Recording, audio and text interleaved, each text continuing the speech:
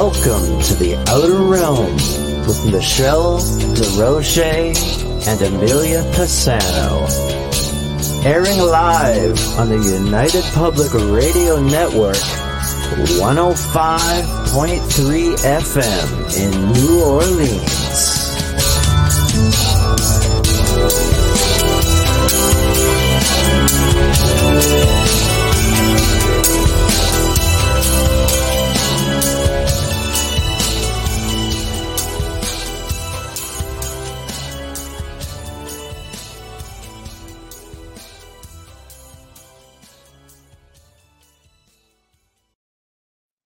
Good evening, everyone. Welcome to the Thursday night segment of The Outer Realm. We are broadcasting live on the United Public Radio Network and UFO Paranormal Radio Network, 105.3 and 107.7 FM from the beautiful city of New Orleans. And we are also live on Roku.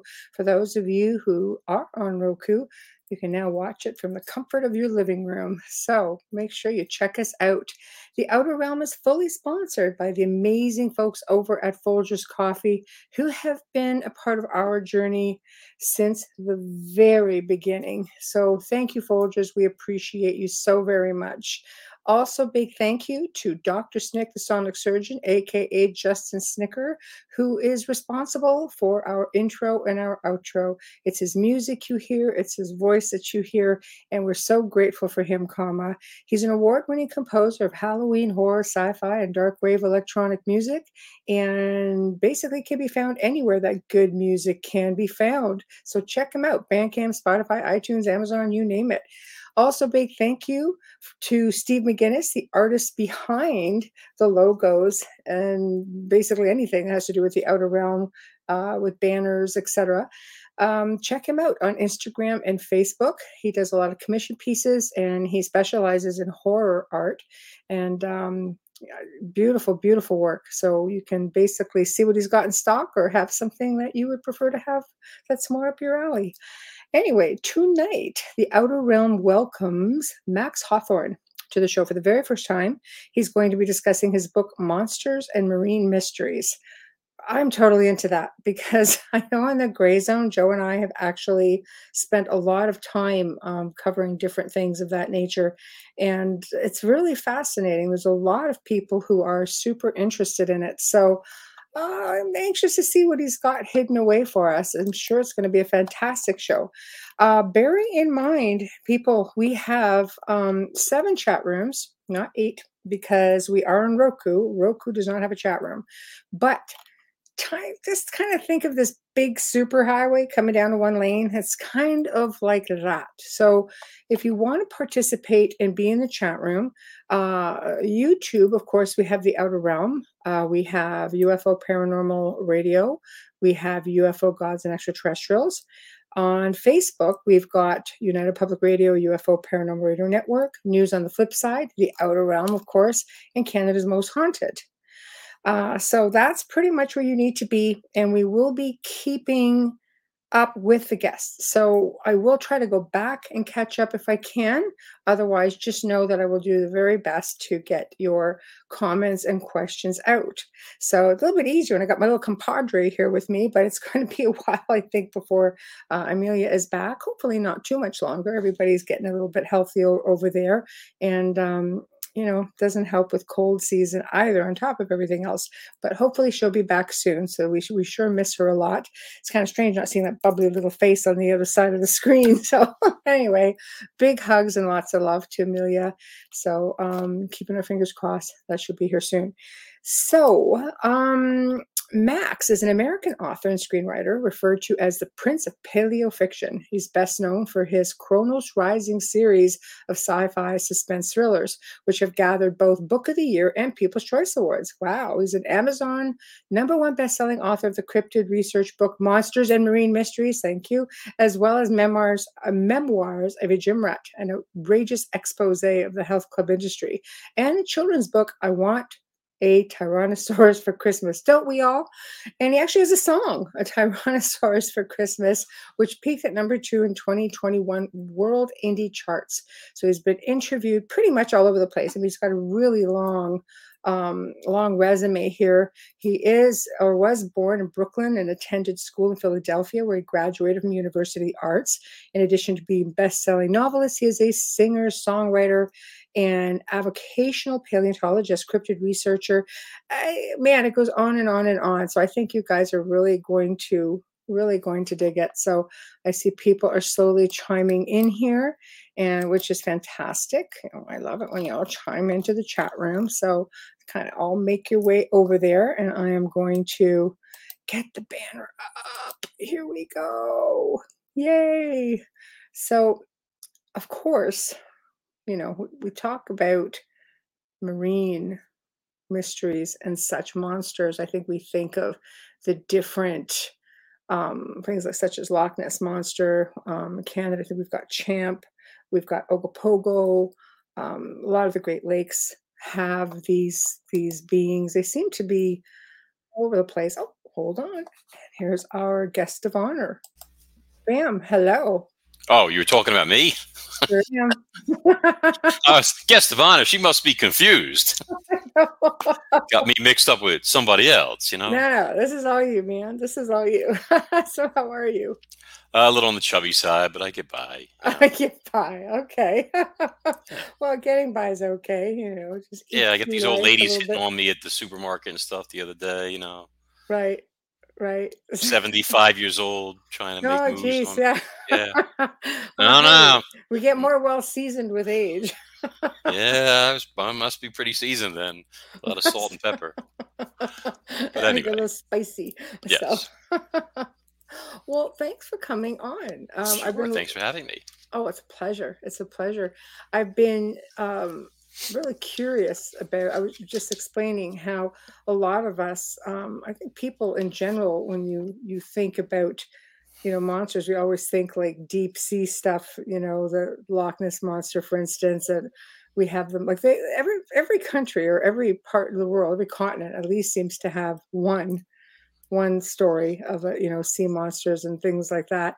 And then we start getting into the debate as to what are they? Are they interdimensional? Are they coming through portals? Are they actually left over from the paleo world, shall we say? So, I like that. See, I've got like my Folgers, but I like your stitch better. Actually, sorry, Folgers. I do love Folgers. This is my little girl's. I keep stealing her Stitch mugs to use for broadcasts and stuff. Yeah, but she's either doing homework or getting ready for bed, so hopefully I won't be attacked. No, that's good. It would be embarrassing. Well, it would be when you're fighting over a cup to a child.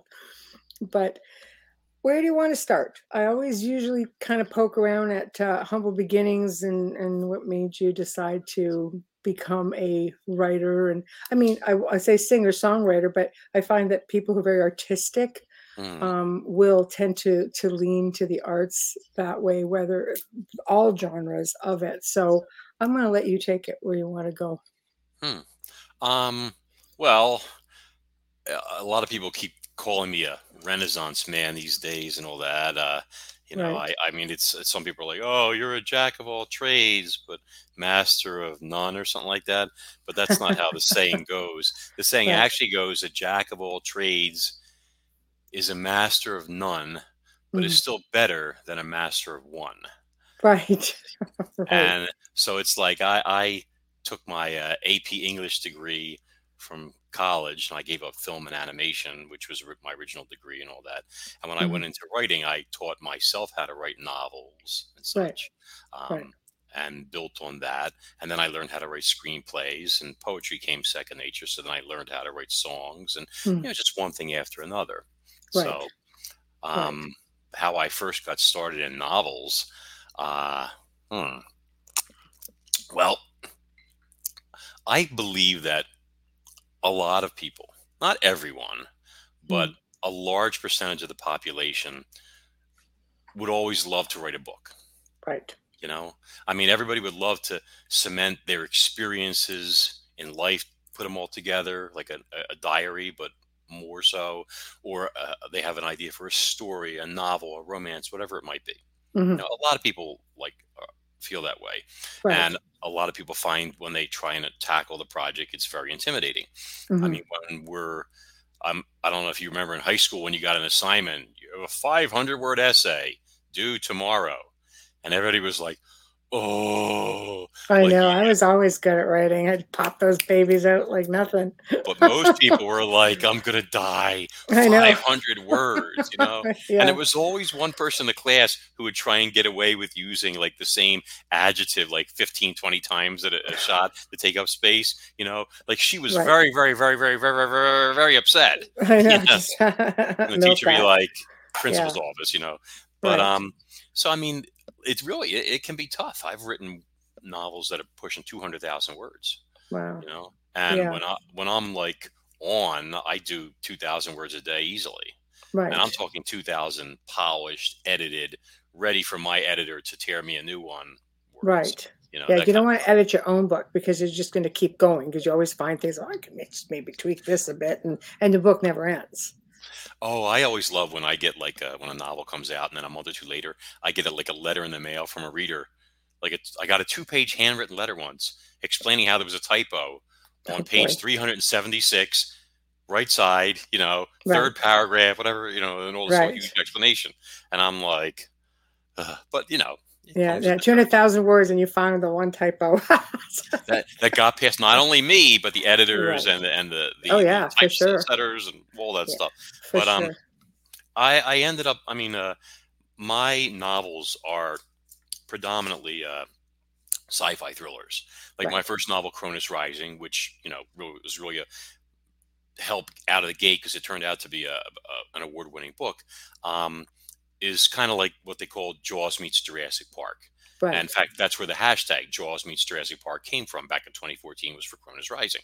Right. And it's a story about a giant prehistoric marine reptile that has been imprisoned in an island caldera, like a saltwater lake preserved inside a caldera since the Mm. Cretaceous, and has escaped and now proceeds to do what any apex predator will do, you know, patrol its new territory, eat, and Right. try to mate, reproduce, etc. All this stuff. Right. And then, of course, Right. it comes into conflict with people that don't want to see whales getting killed or their No. friend's boat getting sunk and them getting eaten and Right. yada, yada, yada, all this other stuff. Right. Um, and it ended up being a whole series. But all of that, like the passion for the sea, the marine life, and the prehistoric life is all stuff that I experienced growing up. Right. First time I went fishing, I was 5. Mhm. And I mean, if I like, you know, I pushed, you got like, you know, there's Right. seven There foot we fish on go. my office wall. Right. See, Right. so Yeah. don't you love that sign behind me? It says warning, unruly. Oh, it's reversed It because is. of I the was gonna say, I don't know. I setting. can't tell what it is. Ah, I gotta go in and fix that. It says Yeah. unruly children will be used as bait. Oh. So that was for like my young nieces and nephews when they were younger, troublemakers and stuff like that. Right. I still keep it up there. It's funny, And but taking possession of the cup. yes, exactly. Right. But so yeah, and then so there, I had always had that, you know, and I had a million pets as a kid: snakes and lizards and tarantulas and spiders and Right. scorpions and I had alligators when I was a Right. kid. You know, Right. like most people had dogs, which I had too, but I had alligators also. Right. And then I had a dad who was a rock hound, which is somebody who he owned a jewelry store, but he Right. had a passion for fossils and minerals. See, so Right. I grew up being surrounded by like, you know, giant prehistoric shark teeth, well, you know, like Right. this, or Yeah. uh, mammoth bones that looked as big as they came from Godzilla to I me. love it. You know, I yeah, love all this. it. I mean, it was always Yes. something. One Right. time, I borrowed one of his megalodon teeth and I snuck off to the Academy of Natural Sciences in Philadelphia, and they had used to have a trading post there, and Oh. I traded it for a gorgeous ibex horn that I gave my mother for Mother's Day. Oh, wow. So you learned early, early on. Just get into the And stock. I never told him where his megalodon tooth went until I think I was around 50, Right. something like that. We're By the mustered up the way, courage. I'd Yeah. always meant to tell you, but Remember when? mhm. Yeah. Yeah, so Right. I had this thing for, you know, dinosaurs and dragons and all this other stuff. And so it all ended up coming together and I started having these ideas for this book literally 25 years ago. I had a magazine and it had this great painting in there of this monster that ended up being the centerpiece, these pliosaurs in my Right. novel. I still have the magazine. Right. that's Wow. put this in motion. And the Very idea cool. was there, and I would make notes about it and ideas and all this stuff like that. But I didn't really do much for it for several years. And then I was down, it was around 2003 or something like that. I was down in the Florida Keys at was it Marathon? I think is the Mm, name of the island. And right. they had this huge outdoor store there. It's called, I think it's Bass Pro's Outdoor World. And when you Right. go in there, one of the centerpieces in the store was this ancient wooden fishing boat from like the 1930s that Wow. Hemingway had fished off of, Right. Ernest Hemingway. And it's a big boat. I mean, to me, it looked gigantic, 45 feet long, maybe Yeah. dark. The whole hull was wood and everything like that. Yeah. It sounds beautiful. And so I went on this boat, and it was the sister ship to the Pilar, which is his boat that's in Cuba. Right. And I think that's the one that he hooked up with machine guns during World War II and torpedo tubes and went out looking to Jesus. fight Yes. U-boats. Yeah, Right. he was an adventurous guy. He I can sure relate. was. Yeah, but I'm just going to put a couple 50 calibers on my boat and a torpedo tube, and we're going to go Yeah. out and sink a U-boat, or some Right. Japanese destroyers or Germans, Yeah. He didn't battleships. mess around, Howard Hughes. Yeah, yeah. Right. But we actually have a lot in common because I used to do a lot of boxing and Hmm. the fishing and all this other stuff. So on the boat, I'm like walking around, and I found a fighting chair in the back. That's like what you use for marlin and tuna, the Yes. fishing Yes. chairs. And I Yes. sat in this chair that he used. I was like, wow, this is great. H. Murray. Hemingway's chair. Right. And then I wandered around, and then there was a little step down thing, and they had a writing desk of his on display, Mhm. and you could sit at it, and on it was the actual typewriter that he wrote The Old Man and the Sea on. Right. The actual typewriter, the one with the giant marlin and the Yes. fisherman and all that Yes. stuff, survival. And I sat at his desk using his typewriter, and I'm playing Mm. around with it, all this stuff. And it was like I heard this little voice in my head, and it said, "You can do this." Uh-oh. And I went, "I can do this. That's right. All right. Let's do it. I can do this. Yes." Right. And when I got back to Pennsylvania, away from the land of the ever shining sun, Florida, Right. I got to tell you, the Keys are so bright, much worse than Orlando and stuff. I mean, it took me with sunglasses 2 or 3 days for my eyes with sunglasses on to adapt to the sun down there. It was like the equator. Wow. It was Wow. incredible. But when I got back, Amazing. I started in earnest, like really prepping to write this novel. And I bought all these books on writing novels and made Mm. teach myself classes and, whatever. That's how it all kind of started. Right. See? And then it Right. became one book, and then everybody wanted the sequel, and the sequel ended up being 3 sequels, and then 4 or 5 and 6. I think there's Mm. 7 books in the Cronus Rising series now. God, that's crazy. Congratulations. That's Thank you. fantastic. That's fantastic. So you decided to do a nonfiction. I guess, people might say, oh, come on, monsters and Well, mysteries. I get. I mean, that's the sort of high strangeness. It's just a different thing altogether. But what made you decide? You just figured you'd go to the flip side of Kronos and just are you talking about Monsters and Marine Mysteries, the book? yes, Well, yes, actually, the first book I ever wrote was right, nonfiction. That was Memoirs of a Gym Rat. right, See, because yes, I had been working in the fitness industry to pay the right, bills and doing a fitness product I had invented. Believe it or not, I was on QVC at one point with a right. fitness product and stuff. And I had this nonfiction book that exposed all of the dirt and filth that goes on in the health club industry behind closed doors. Wow. And I mean, like a lot of people did not want this book coming out, if you understand what I'm saying. Oh, of 'Cause a lot of course. people don't like roaches don't like when you turn the lights on them or shine No, a flashlight on them, etc. And, exactly, so exactly. I'll tell you, anybody out there who's thinking of joining the gym, I mean, it's that time of year, Right. you should read Memoirs of a Gym Rat because it will teach you all the traps that are waiting for you, all the contract stuff that's waiting for you, the shady sales tactics that are waiting for you, and all sorts of other stuff. It's like a survival Wow. guide. I hear that, Seriously. guys. And if you have Kindle Unlimited, you can read it for free. There you So go. save Okay. yourself money on your contract. Don't get roped in for the rest of your life to pay and not go. Yada Right. yada yada. Believe me, Right. I've seen it all. But Right. so back to Memoirs of a Gym Rat, though. So over the course of writing the Cronus Rising series, when you're doing research on marine life, Mhm. um, I mean, I've researched everything from the ocean floor to tectonic plates to tidal waves to meteor impacts. I mean, I did it Wow. all. Right. Whales, echolocations, submarines, submarine lingo. I mean, I had to learn so much. It's like Hmm. your memory banks are like sucking up information like that. Right. Right.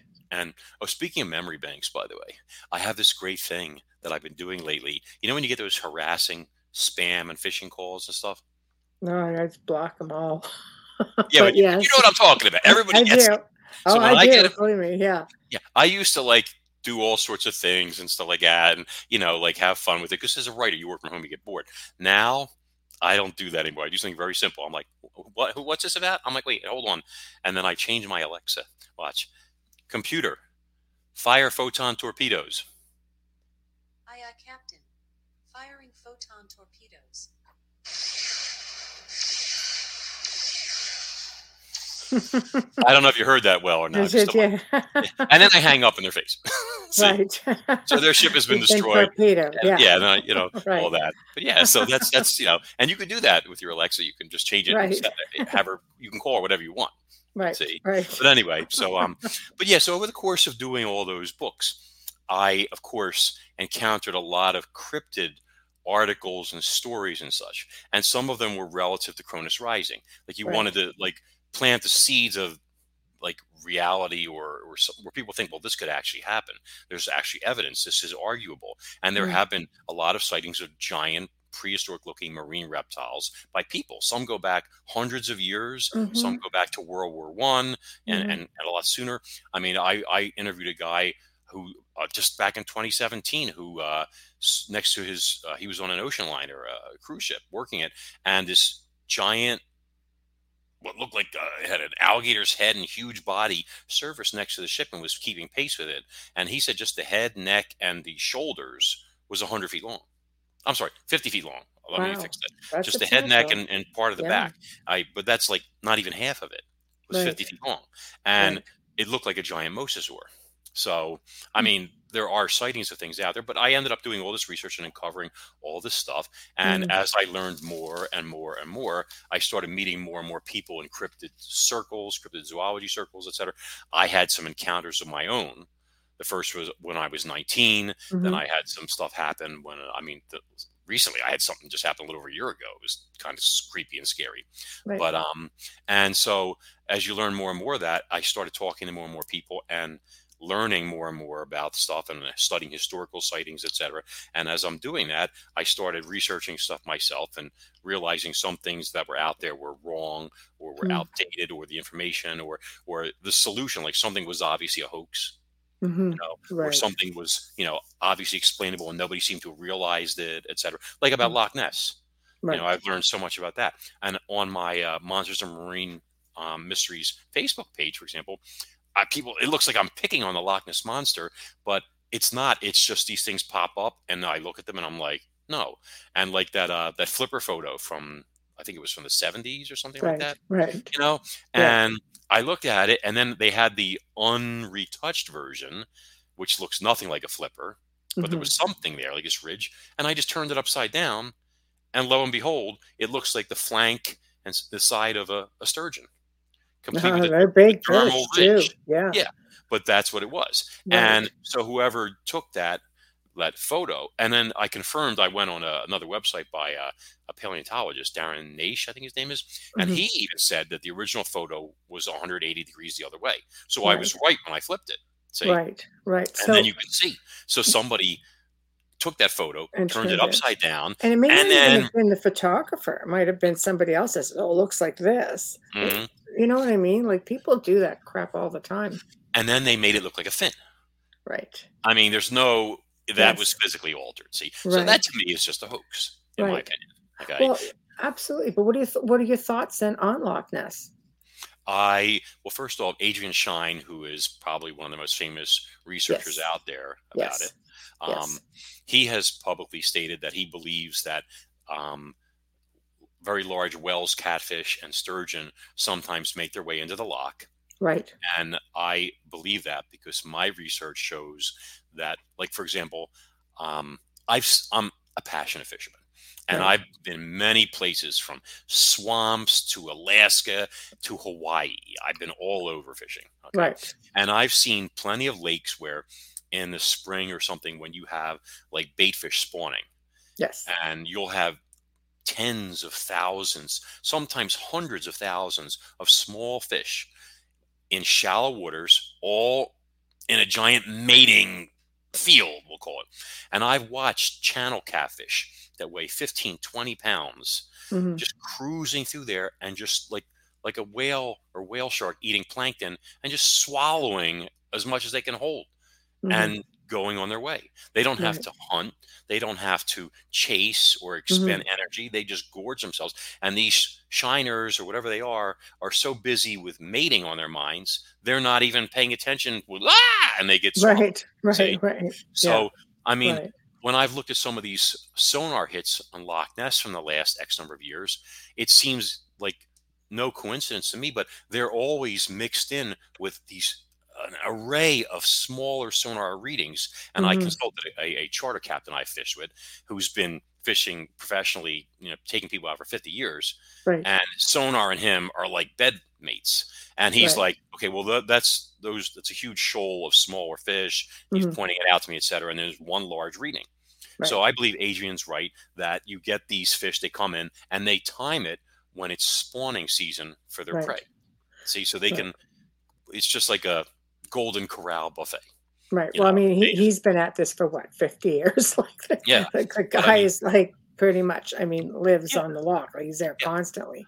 I mean, I didn't put the Loch Ness monster into Monsters and Marine Mysteries because Right. It's to me, overdone.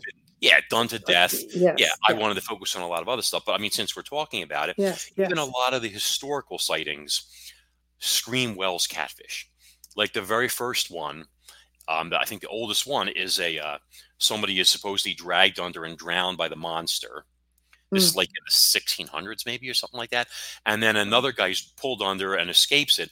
And then a priest stops the monster and says, "Leave that man alone," or whatever. And it backs off. And, this is like the first instance of the monster. Okay. Right. But if you ever watched Jeremy Wade's old series, River Monsters, Yes. he Yes. investigated in Europe, and the Wells catfish was stocked all over Europe, including the UK. Mhm. Just so you know, I mean, I have a friend whose son catches 6-footers in Oh, England. they're big. Yeah. Yeah, they get much bigger than that. Oh, yeah. But he talked to these women who had been swimming, and something had grabbed them by the calf and pulled them under, and they had bruises on their legs. They were Mhm. terrified.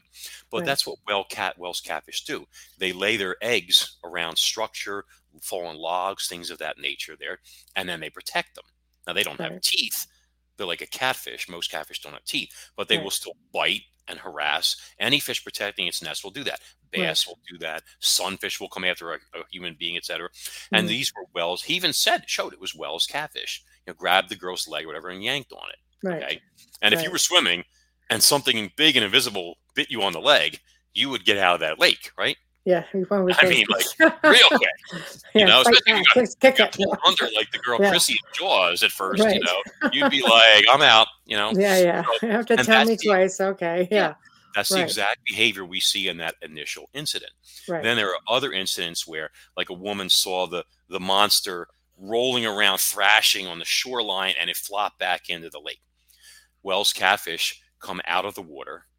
Mhm. They take pigeons. They will leap up out of the water to grab things. It's They will come crazy. after you practically on dry land. That's and I- crazy.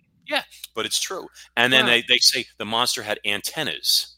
Antennas are the catfish's whiskers. Yes. Yes. See, Yeah. there's even one sighting where a guy was looking right at it, and he described its mouth, oval shaped, and it was like yay big. Once again, that's a Okay. Wells catfish's description. Right. Okay. Right. And then there's another classic sighting where somebody saw it squirming across the road, headed back to the loch and stuff. Okay. And it started off being 6.5 feet long, and then grew over time until it became 30 feet long. See, But yeah, that's the but the- total. It was Yeah. this big, and Right. That's like Right. my dad exaggerating the size of the fish I would catch. exactly. It gets bigger as you tell the story. Of I had course. an 80-pound halibut, and it was like 300 Yeah. pounds like 5 years Right. later. And he was telling people, and I'm like, just let him keep bragging, whatever. It's not me Yeah. telling the story. But Right. so I mean, so that could have been a catfish, because I've also found catfish where when a lake or big pond will flood from excessive rain Right. and water level rises, they will go into the shallows looking for prey. And if Right. that water recedes to a certain point, then they find themselves stranded. They can even die. So it may have been, I mean, I don't know if it rained that day or the day before. You know, if the Right. water levels were up, that'd be interesting to find out. But Mhm. it sounds like a Wells catfish, the size 6.5 feet. You know, the Right. long neck and small head would be the tail. And then Right. they have that little lobe at the back, you know, there, et cetera. He's just looking at the wrong end of it and whatever. Right. Yeah, that type of So, stuff. so do you think this is a common factor in a lot of these sea monster sightings? I mean, Like Okokoco, misidentification. Champ, in the Great Lakes, or because they really are like they're not. Well, I mean, they do have them in the oceans for sure. There have been sightings of things like that look like you know dinosaurs that have washed up on a beach, but Mhm. primarily these sightings seem to be in non-saltwater Like in lakes. lakes and stuff. Well, if we're gonna have like big bodies of water, Yeah, like Lake Iliamna and stuff like that, I'm convinced that a lot of these places have very large sturgeon in there. And I mean, the European sturgeon can grow to be 20 feet long. That's the size of a big white shark. that You know, that's huge. Yeah, yes, I I mean, mean, enormous. northern And Canada's got big behemoths like that too. My mhm, grandfather spent his whole life trying to catch it, and they called it the monster. But there were parts of the lake that were bottomless. Even Jacques Cousteau went to try to mhm. sonar parts of it, and they said we can't. At the time, they didn't have that technology, Well, so if they're you have like big.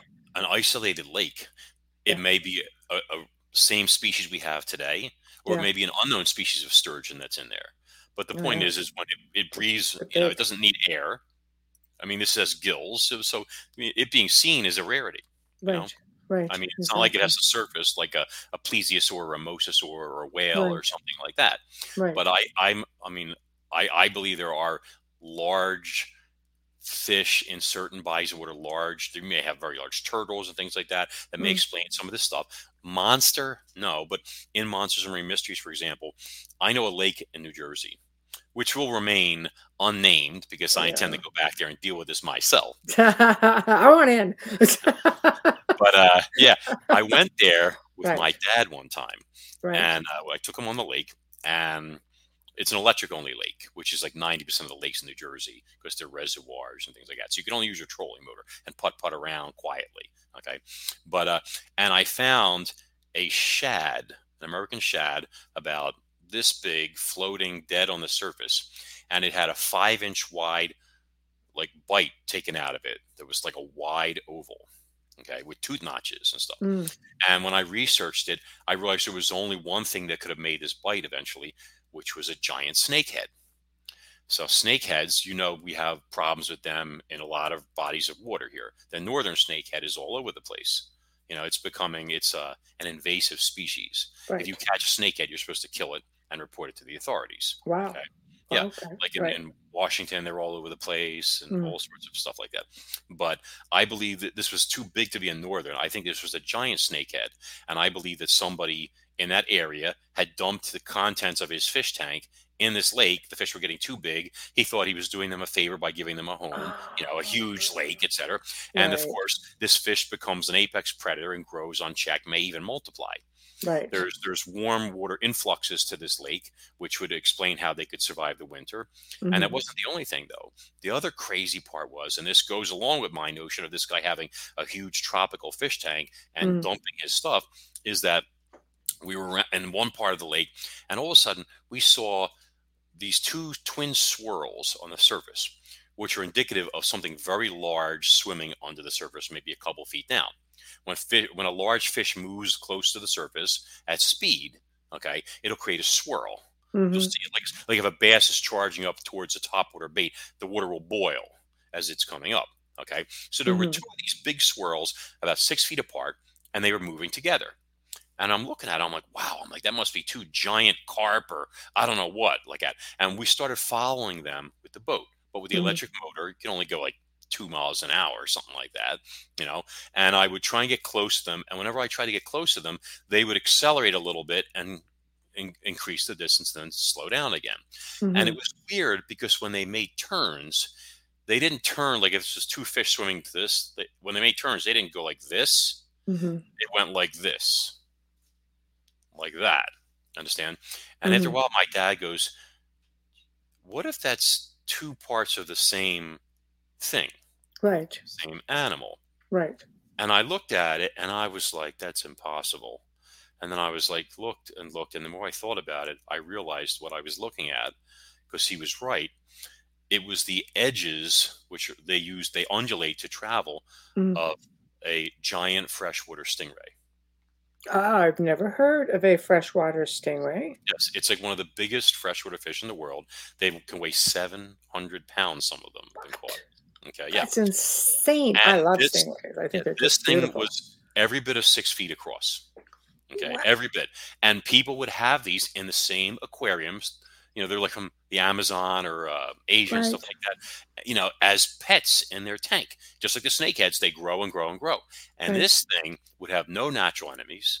It would be the biggest thing in any lake, pretty much in this country, except for a white sturgeon, maybe, or something like that. Wow. Wow. And Wow. it was just swimming along. But I had 12-pound test line, designed to catch little bass and stuff like that. There was no way you're taking on something that, I mean, I've seen films of them breaking shark rods in half.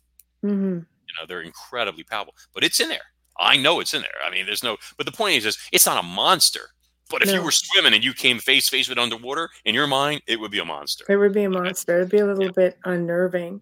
hmm Go ahead. No, I was going to say, but in terms of legitimate sea monsters, the oceans are by far our best bet. Right. I Okay. mean, you So have let's go with that. okay. Reports. I mean, you're an avid fisherman. You fished on the oceans, Mhm. I'm sure. Any experiences with such beings? Because I mean, the oceans are deep. I mean, they're 95% unexplored, technically speaking.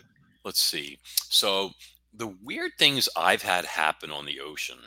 I mean, if you really want to, you got to be way out Yeah. in order to really see the Right. good stuff. And you've got to be, in my Deep sea opinion, fishing, basically. and not just deep sea fishing, you got to be quiet.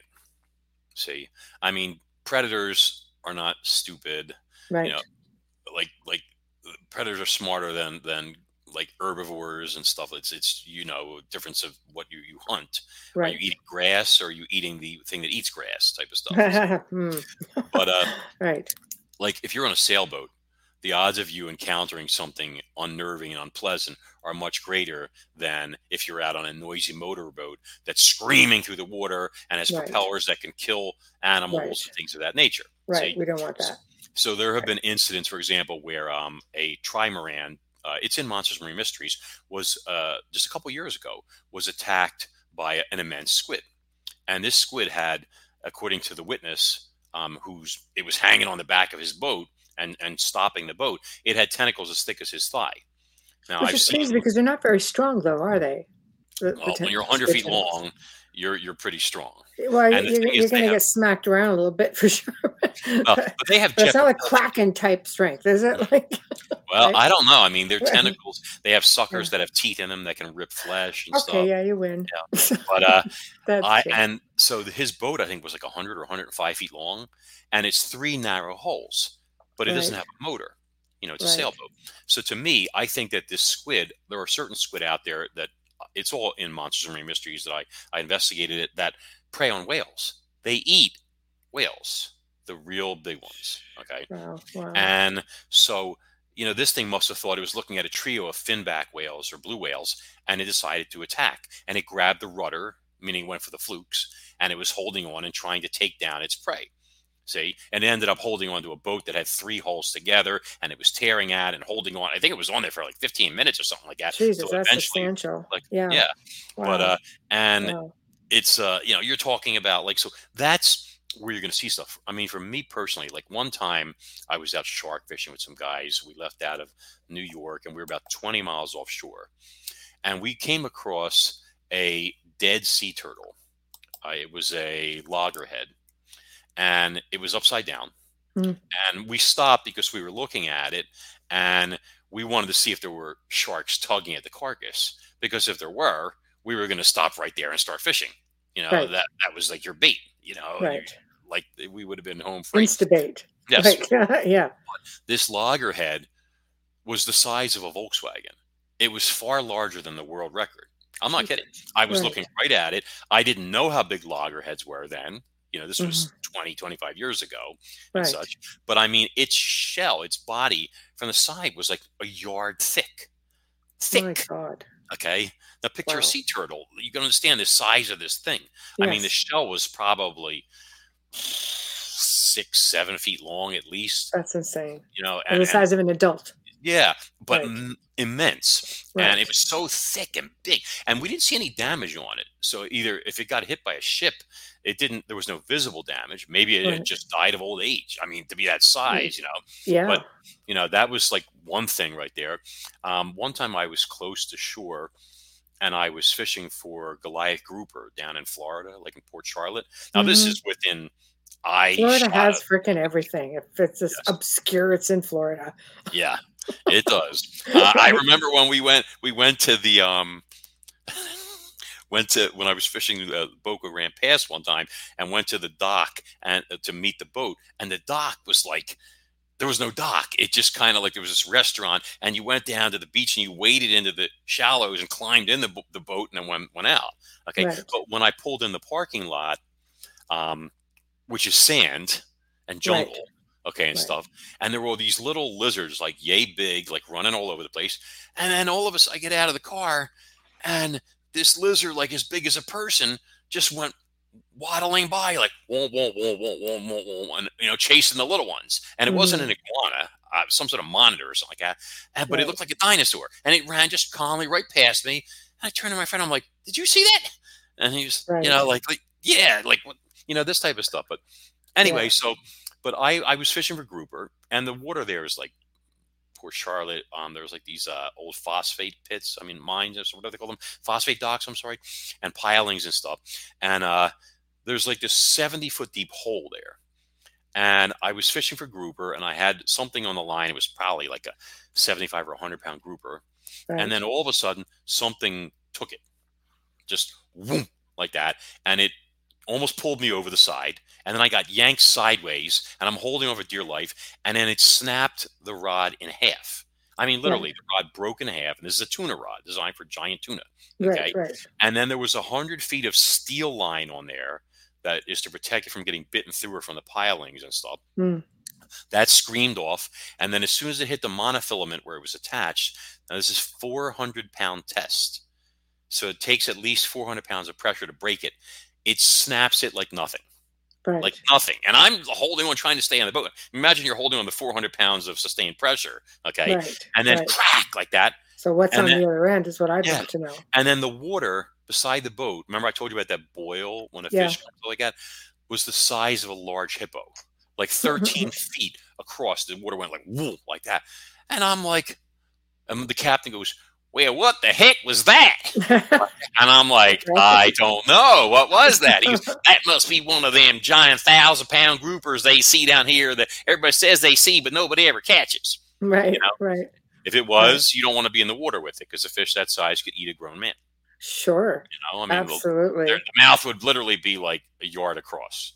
Yes. Yes. So. I have to intervene 1 quick minute for Steve White. Steve, sorry. You're asking questions based on last night's show. I think you got in on the wrong stream somehow. I don't know how, but yeah, we're on talking about monsters and marine mysteries tonight with Max Hawthorne. But thank you for stopping by, and I hope you have a great weekend also. Okay, back on track. So in your opinion, is it possible that we have dinosaur type beings, creatures, animals that could have potentially survived? Like the Cretaceous extinction, etc. Yeah. Well, I each chapter in Monsters and Marine Mysteries, the book covers different things, but there's one chapter, for example, on mega squid, right. and the evidence is incredibly strong that they're there, deep Right. down and everything. I believe they Wow. eat whales. There is a record of one that I investigated where it attacked a destroyer, a naval ship, and damaged it. Okay, Wow. so I mean, and some of these squid are estimated to be as much as 175 feet long.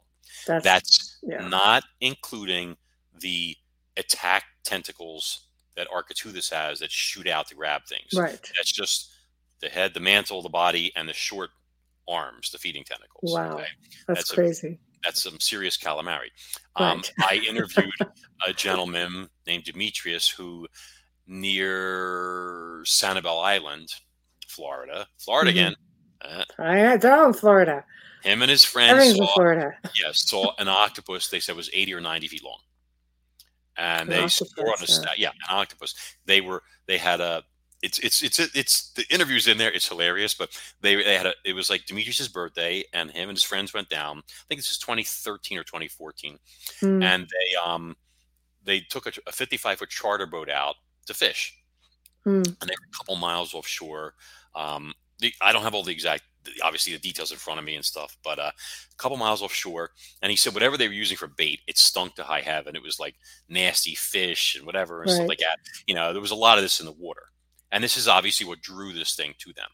Okay. Right. As a fisherman, I know you put chum in the water, things come to investigate. Right. They're like, you know, it's like if They you walk know. to the house and, you know, Right. your husband is making this incredible, like, you know, steak or dinners, and you're like, what is that? You know, are you onto it, you know? Right. But so they were standing there fishing and all that, quiet, the boat creaking back and forth and all that, you know. And then all of a sudden, the arm of an octopus comes to the surface. Now, when he told me this story, he thought octopuses were all this big. Okay. So he was just telling me like it was nothing. Right. So the part of the arm they saw was 30 feet long. Okay. And at its thickest point was 3 feet thick. Now picture a tentacle, an arm, 30 feet long and 3 feet thick. And that's not all of it. You understand?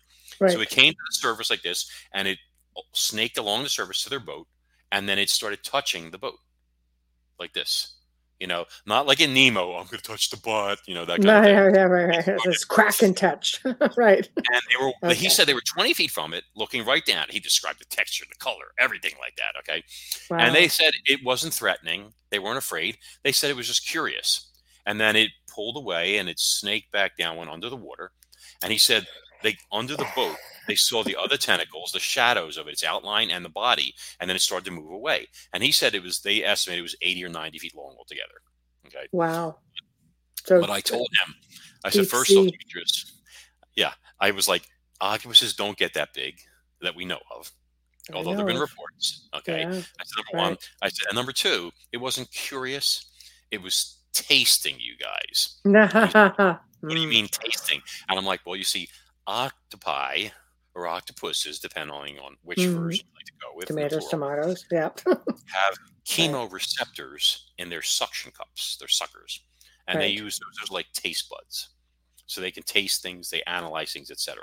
So I believe this cephalopod came up under them and it thought that based on smell, their vessel might have been a dead whale or a sleeping whale. Okay. And it wanted to taste the hull to see if it was right.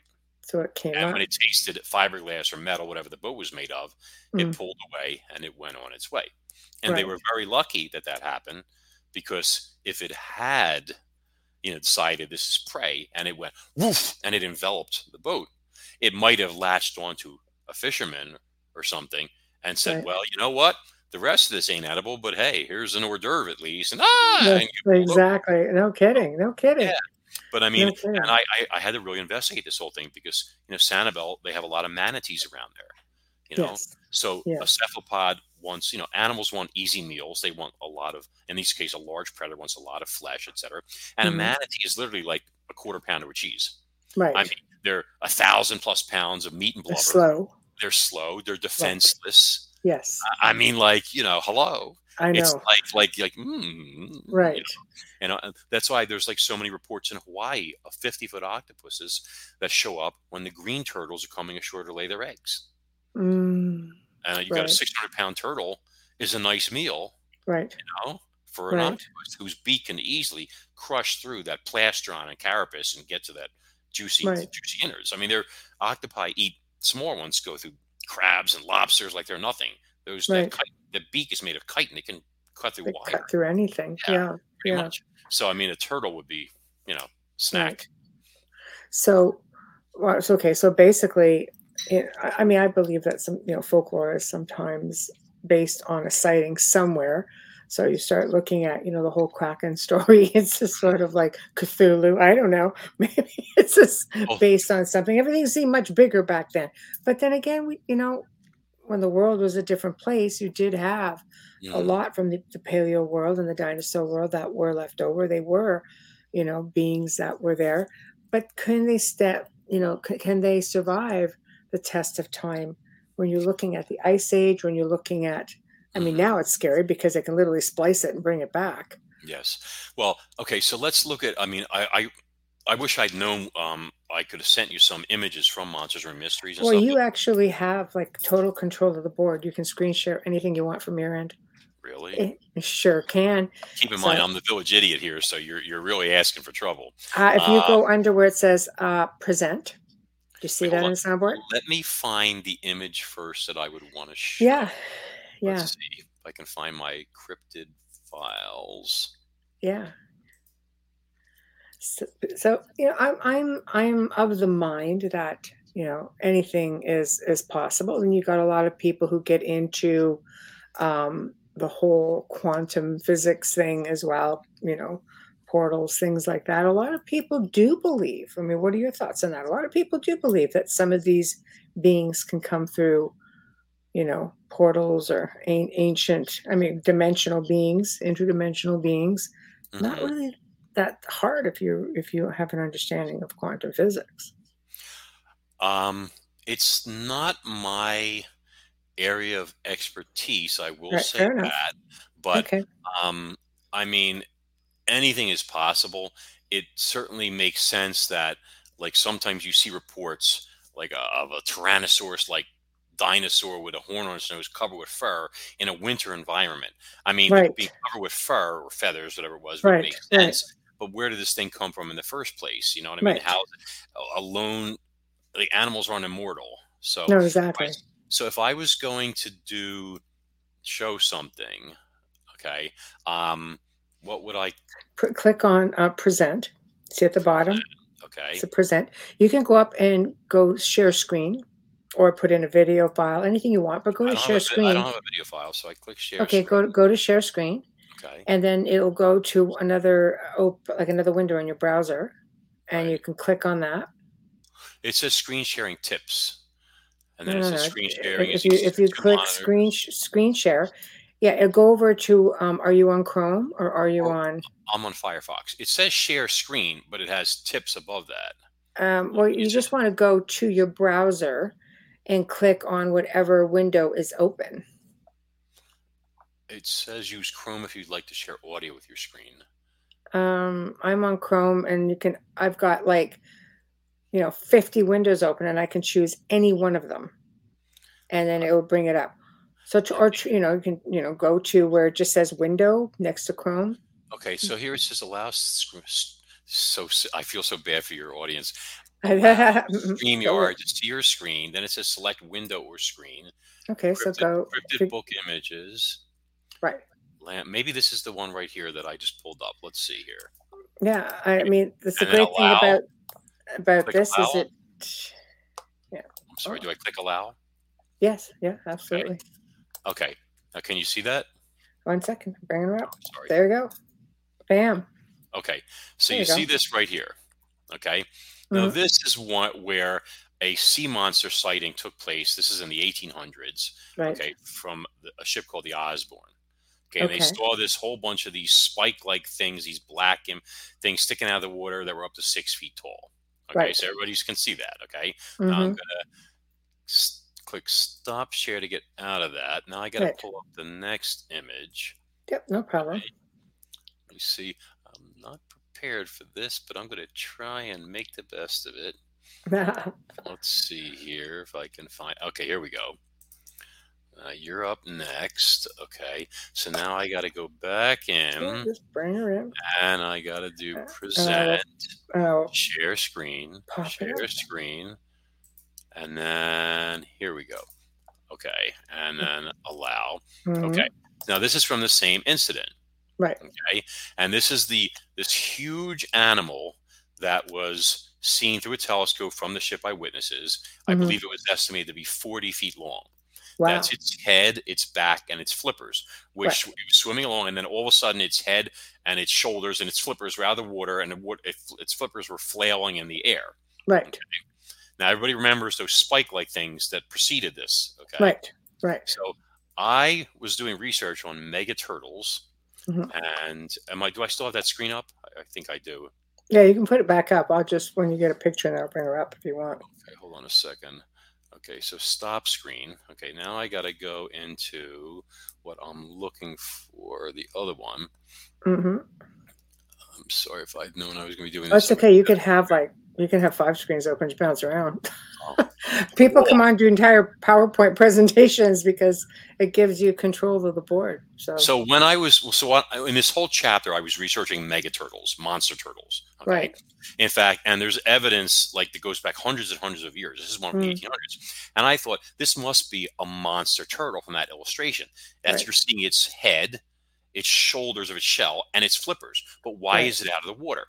And then the notion that people are saying, oh, it's the spikes on a dragon's back. Those black spikes are killer whale fins. See?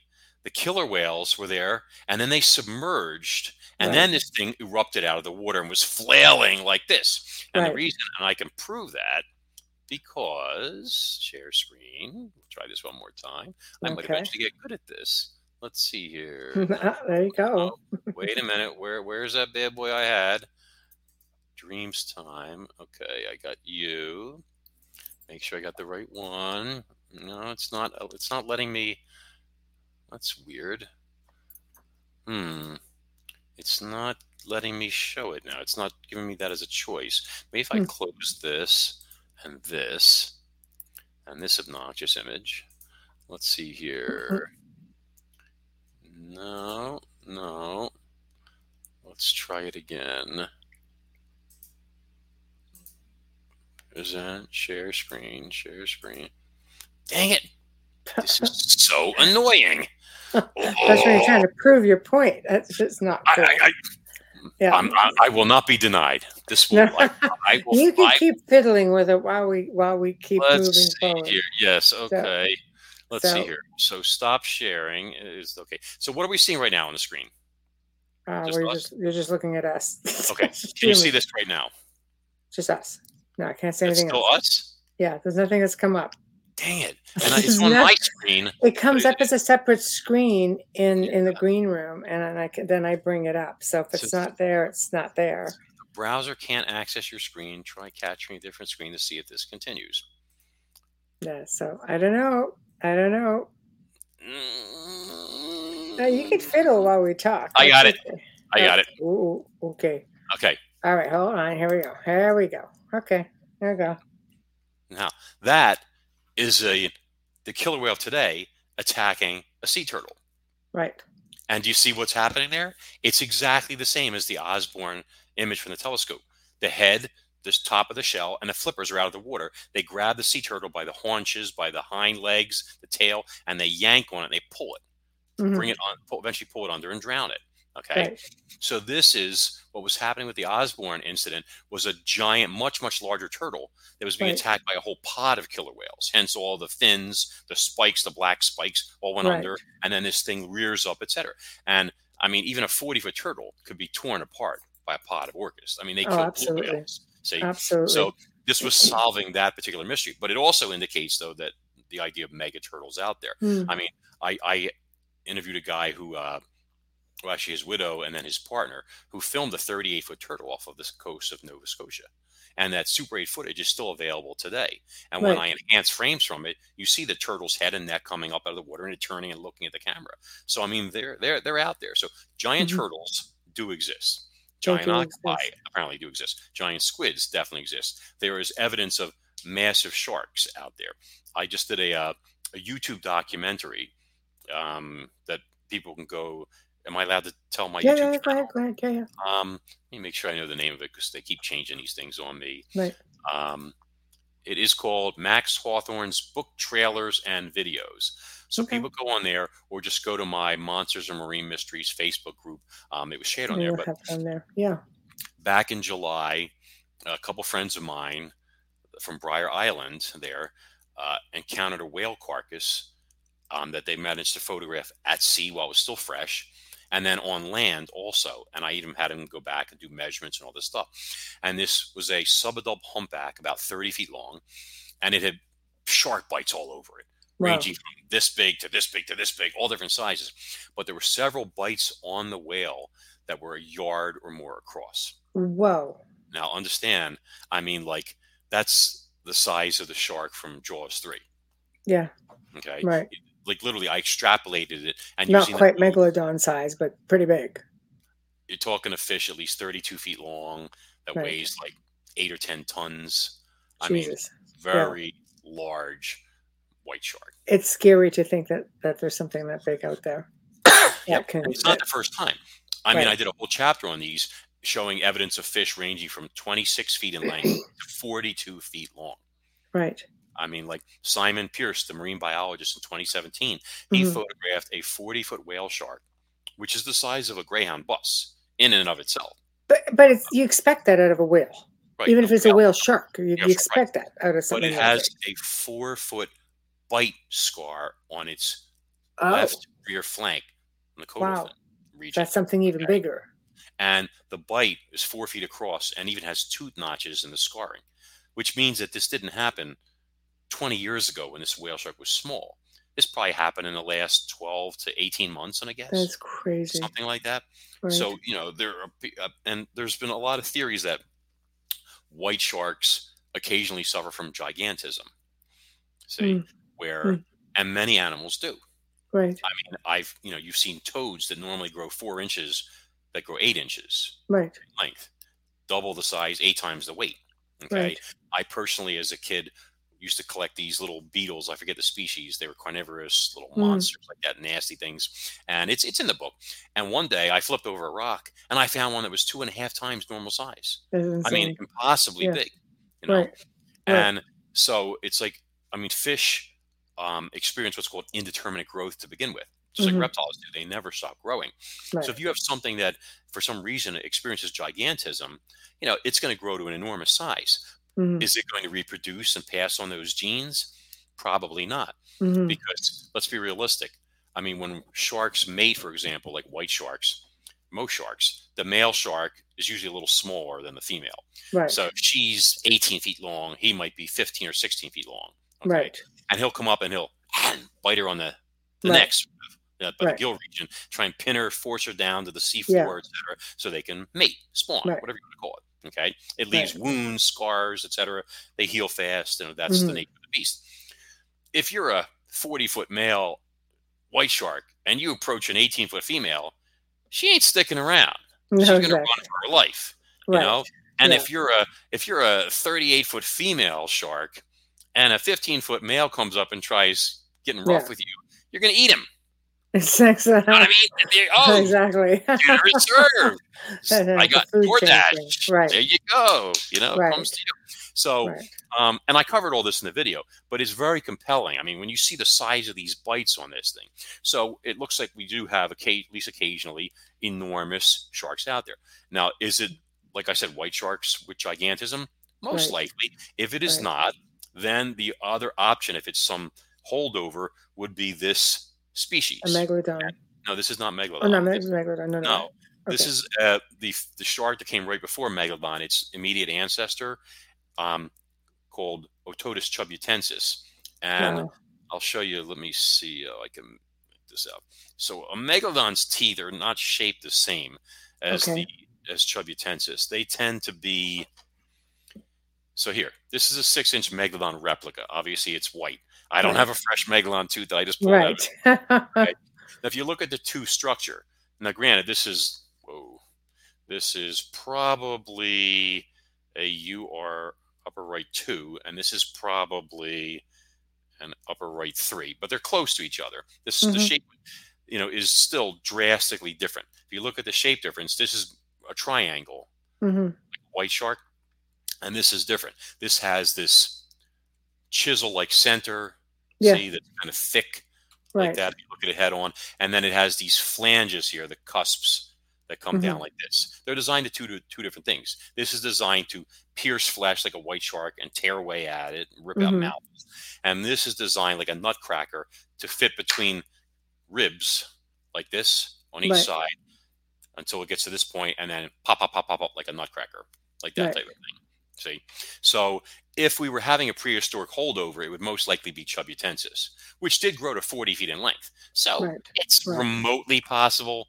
My bet, honestly, though, is white sharks with gigantism. Several marine biologists have already stated that's what they think is going on out there. So, still, a 40-foot shark is still a 40-foot shark. It's still a 40-foot shark. It's still pretty terrifying. I'm going to do a really quick station ID. Thank you, Tamara, for the remind. Usually Amelia does this, so I'm kind of like winging it. So we're going to do a quick station ID, and we're going to do a quick sponsor ID. So for those of you just tuning in, like Chris, hey Chris, you are listening to The Outer Realm here on the United Public Radio Network, UFO Paranormal Radio Network, 105.3, 107.7 FM from New Orleans. And we are also live on Roku, people. Yes, we are. So make sure, we're covering all your bases. We got you guys. That's all I'm going to say. Anyway, we're fully sponsored by the amazing folks over at Folgers Coffee, who have literally been a part of our journey since the very beginning. So thank you, Folgers. We appreciate you so very much. Also, big thank you to the man who's responsible for the intro and outro, the award-winning Dr. Snick, the sonic surgeon, aka Justin Snicker. And you can find his music on Bandcamp, Spotify, iTunes, Amazon. Also, Mr. Steve McGinnis, the artist behind all the artwork at the Outer Realm. So we thank you very much. We are sitting here talking with Max Hawthorne, and we're discussing monsters, marine mysteries, and all kinds of stuff. We're just sort of venturing and bopping around, and it's not what you think. I think, you think of a big shark, that'd be pretty monstrous. I'm still like totally taken back with the stingray. I think that's just fabulous to think that they're in a lake and they're that big. But what I'd like to know, let's just veer away a little bit. Let's talk a little bit about marine mysteries. Do you remember a few years ago on the Discovery Channel talked about merpeople, and they went really deep diving. They went down and they caught some interesting images. I mean, it was all over the place. And of course, now the internet's littered with them. And it's kind of like, come on, man. Like, catch us, give us a break. What are your thoughts on that? Like on the Discovery, Discovery and everything surfacing? Is it possible? If you recall, that special was a little misleading. Yeah. It started the whole mockumentary term and trend and all that. I was watching it and I was eating it up. I mean, I believe those cave drawings were real. Right. And that skull and all this stuff. And then at the end, you see this fine print, so this has been a recreation of what might, et cetera, and all that. So I was more curious about what they captured on camera. Just that split. That was CGI. Was it CGI? Yeah, like the thing in the net, the kid comes up and he's stuff. As soon as I saw that, I was like, nothing like that. No, they caught part of what looked like a hand sitting on a rock, and it jumps in the water. No. The Discovery video that they captured, again, deep sea with, I guess, the rovers, it looked like part of a webbed hand, and it had part of a spear. It was really nothing extravagant. It was just very, very, very fast, and they had to freeze it. I hate to say it, but I think it was all created for the show. Just like when they had their Megalodon, the Shark Lives mockumentary. Yes, yeah. And then they did the same thing. They had all these actors that were supposed to be scientists. Yeah. Right. And they had these fake carcasses and all this other stuff like that. This thing made headlines. Yeah. Like Discovery Channel made headlines from that one little clip. Yeah, they make headlines, but then, a lot of people started getting upset about it because you go from real science to more like, science fiction, that kind of stuff. Is it though? Is it like we've explored maybe 95% of our oceans? No, 5% of the oceans. Only 5%. Sorry, there's 95 unexplored. Is what I meant to say. And that's just the bottom. That's just the bottom that we've explored. don't forget you got an average of 11,000 feet of water There above we that. go. So, There we I'm go. not saying it's impossible. I'm just saying is that Curiosity. the evidence out there has pretty much all been manufactured. Right. That's what I'm trying to say. Right. Okay, so I mean, believe me, I'd love for that to be the case. I mean, there've been so many sightings, for example, of what sound like mosasaurs. Right. I mean, literally scores of them. A lot around New Zealand and places like that. People talking Just about washing their boat up. was attacked by them. Oh. You know, one guy on a jet ski said this thing just missed him. It like lunged up, like breached out of the water like a whale and crashed down right near him and his friends. That's Wow. what they said. There's tons of it. I mean, a few months ago, remember they showed these like family of crocodiles swimming off the coast of the UK. Mm-hmm. So Yeah. now I Yeah, look at that was that, weird. and if it's not a hoax, okay, and I mean there are a lot of people that put a lot of money into hoaxing people these days, you know, but if it's not a hoax, crocodiles don't travel in family groups. Mm-hmm. At least wise, no crocodile species we're aware of, nor do they enjoy being in cold water. No, that's which true. the North Atlantic is. That's Even right. then, Right. 41-degree temperatures or whatever it was is not comfortable. I mean, Right. you and I would be dead in 15 minutes or something like Yeah. that. Right. Okay. And then Right. if the film is right, it shows like two adults and then a small one that moves from one to the other, swimming next to it or something like that. It looks like a family group. So if it's not a hoax, then you got to say, well, what is it? Is there some sort of crocodile species like marine crocs used to exist that were adapted to the ocean? They had, Well, there was some pretty big yeah, variation of yeah. crocodile that existed, right? Could they be mosasaurs? Couldn't they? I mean, Yeah. I have no idea. You know, the footage is from so far away. You know, I Right. have I have stills from it and stuff like that. You know, I spoke to a couple paleontologists and they said, that's incredible. And I said, what is it? They said, I don't want to even venture a guess.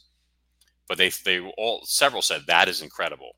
Do You know, you think that it's because, academia, first of all, when you're looking, archaeologists, it's the same in the field of archaeology. It's like, no, we're not going down that road. This is something Mm. that's considered, let's say giants, for example. No, we're not, that's not a thing. Meanwhile, Smithsonian's like just ditching them in the furnace, but is it the same thing in the world of paleontology? It's just like, okay, yeah, we have our thoughts, but we're not going to go there because it takes away the credibility. Like, is it that sort of thing? Well, I think that number one, I know a lot of paleontologists. I've written a Right. formal paper on how plesiosaurs swam, believe Right. it or not. Okay, Yeah. which ruffled a lot of feathers. A layman like myself, how dare he solve the mystery of plesiosaur locomotion? He's not one of us. Right. We must stop him at all costs. That's Oh my right. God. Right. But it's like I have put out a lot of paleo theories of my own. And one of them, for example, like I don't know if you remember this a few years back, but there was this stuff going around that they were saying like T-Rex was a passionate lover. Do you Oh, remember that? Jesus, I've not heard that. Yes, it was a romantic lover. That's and your a very shark on passionate- land. I swear to God, look it up. T-Rex. If you Google it right now, T-Rex was a sensitive lover. Oh my That goodness. was one of the headlines and stuff like that. And they were Alright. basing this on the fact that they had foramina, these pores in their upper lips and a little bit in the lower, Right. which are they're really pressure sensors, and they work in the water. Okay, Mhm. that's like crocodiles have them, alligators have them.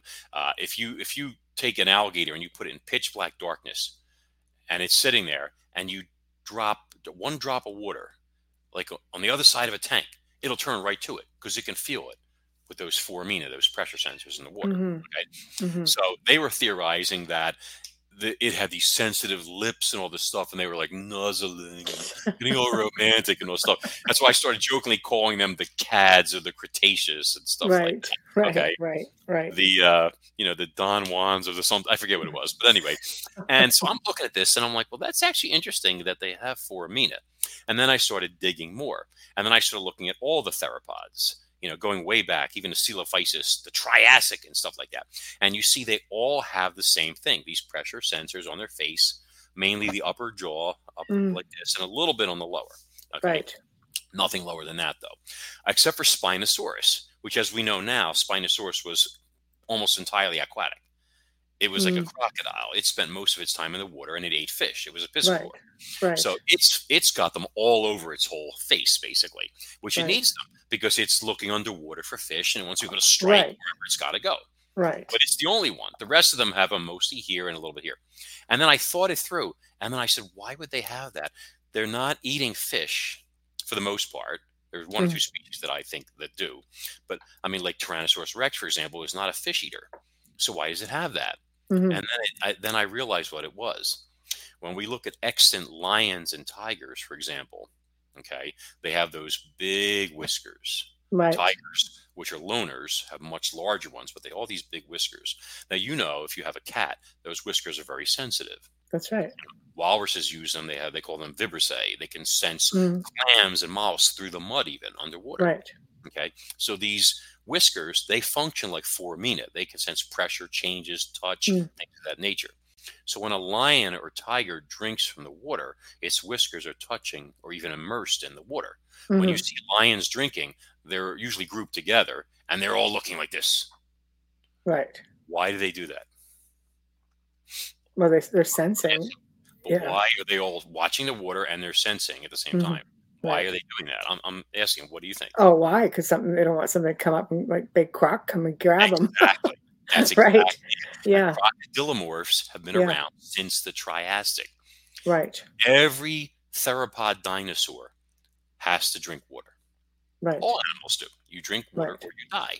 Right. Okay. So the problem now is when you go to drink water, you have to stick your face in the water. And actually, since they probably drank like the cassowary and things like that, that means they take a gulp of it, they have to raise their head and it flows down their throat. Right. See? So if you watch like these big birds, they wade up like, to like, I don't know, where their calves are, let's say. So they're going into the water a little bit already. And then they lower their body on an angle like this and they scoop up water. So Tyrannosaurus rex, for example, or Gorgosaurus or any of these guys, Allosaurus, would have to do the same thing, which means they have to now take the chance of putting their face in the water and worrying about getting grabbed by an enormous prehistoric crocodile, Sarcosuchus, Deinosuchus, whatever it might be. Okay, even if you're the king of dinosaurs, you get grabbed by a croc as big as you, pulled off balance, off your feet in the water, you're dinner. And crocodiles often travel in groups. Right. You see them, they'll tear something to pieces, all of them, death rolls. Right, you get into a frenzy, yeah. So, and I found it very interesting that a lot of T-Rex fossils, which are incomplete, are found in what was once riverine environments. Right. See? So the question is, were they getting taken by crocs, carcass partially ripped apart, et cetera, et cetera, et cetera? Okay? But all these theropods have the same facial features. You don't find it in herbivores, like Triceratops. Like these guys function by numbers. So if one of them gets pulled in by a croc, like wildebeest, they don't care. They got 1,000 more. See? Right. Predators are much fewer in number. So they have to be able to drink and not get killed. Hence, they developed this system. Because why would they have foramina that are good in the water? They have to put their face in the water in order for it to sense. If they're not eating fish, that means they want to know something's coming at them so they can pull back and not become lunch themselves. See? Right. So my point of this is I told all this to a well-known UK paleontologist, okay? And he said, he asked me if I was, how did he put it? Doing a wind-up. Okay. What is a wind-up exactly? I had to ask another UK paleontologist I know. He's like, oh, that's a term means like, you're pulling my leg. Are you joking? Oh, I see. And I'm like, no, I'm dead serious. Right. And all the evidence backs it up.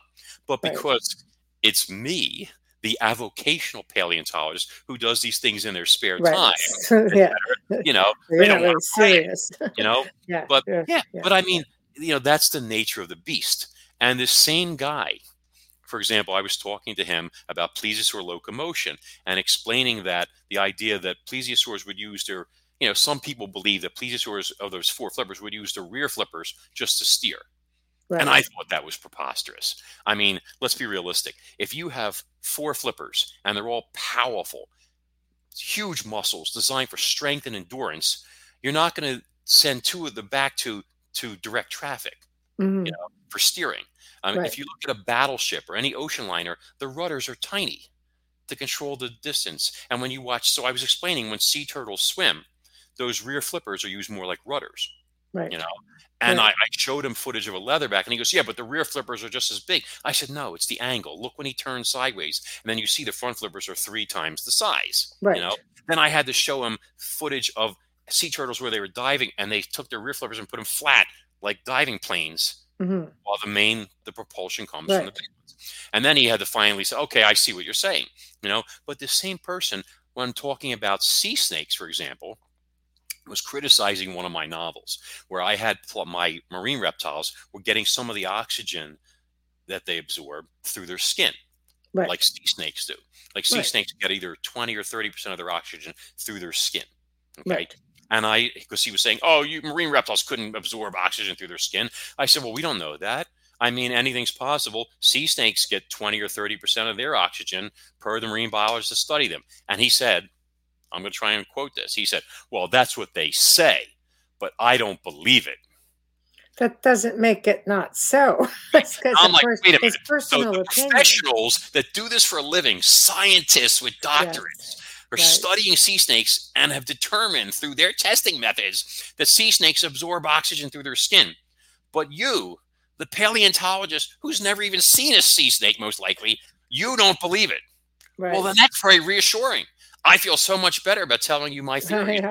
It's really tough, because it makes it difficult for, and again, I think just academia in general, it's like you have your good old boys club and you come in from the outside and you have fresh ideas and fresh, perception is perception, but just because you don't agree with it doesn't mean it's not so. And now with all the discoveries that are happening, like I'll just use archaeology because there's so much, with LiDAR, everything coming out.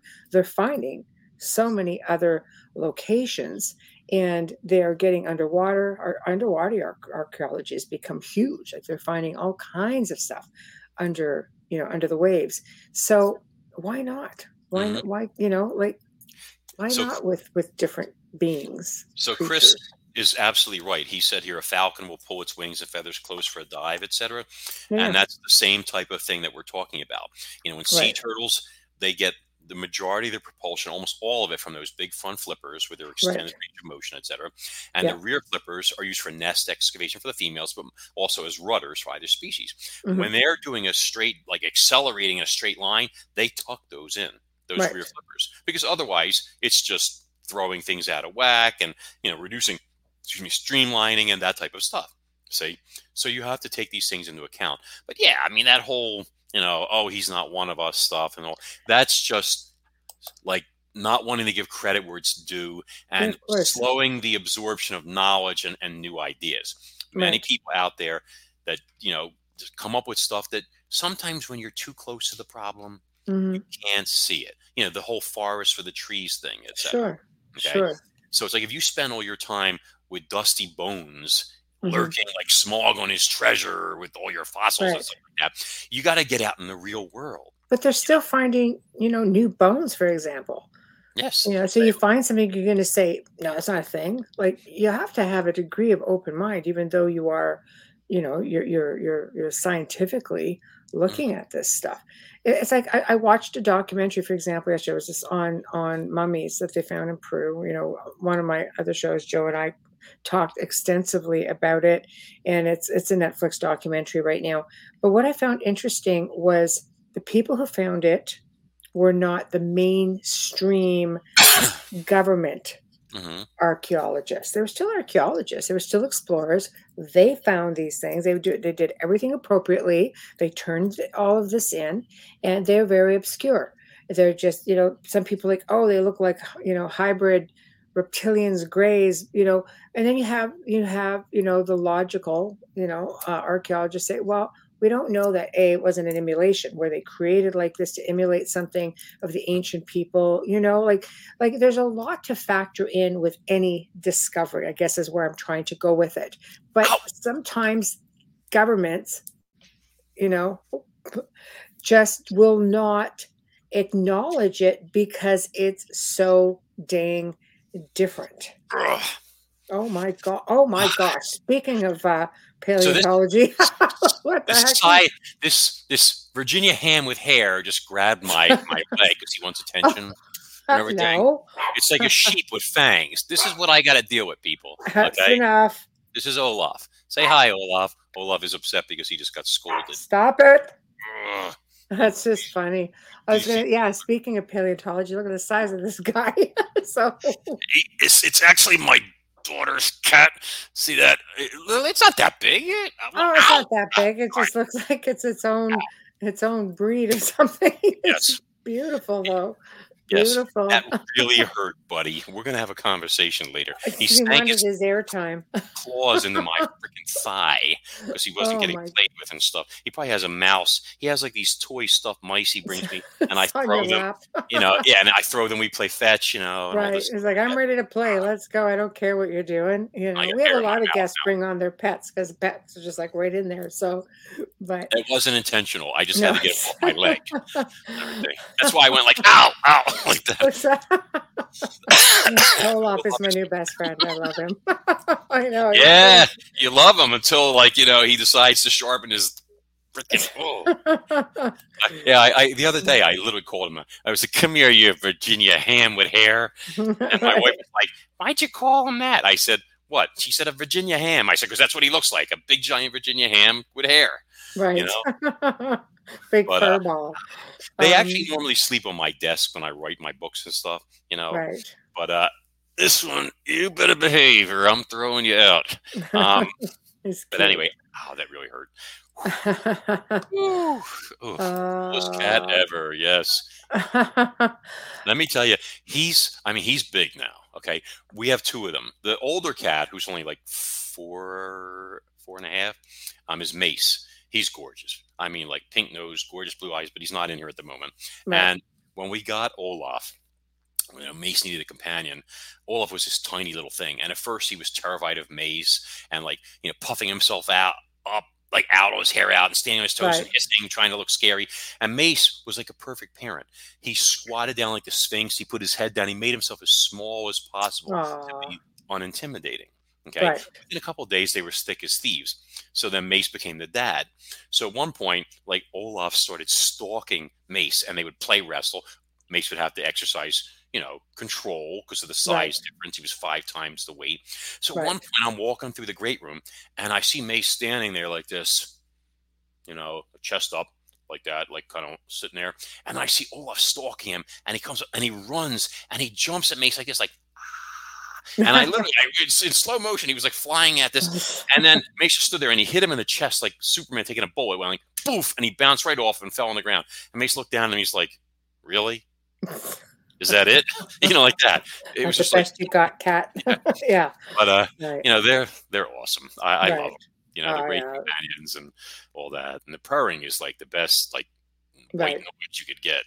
Right. Yeah. Animals rock. If you don't like animals, there's something wrong with you. That's Just true. saying. Yeah. But we're going back. Yes. Before I get eaten over here sitting here. Yeah. I think how much do governments hinder scientists, archaeologists, paleontologists, on a need to know basis? We don't all need to know. I think the paleontology's part isn't as big of a factor.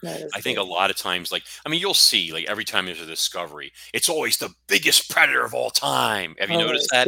Yeah. And all that. Right. And that's the Godzillization, as they call it. It's usually on somebody's farm. Yeah. I've been told they do that to get the maximum funding. Right.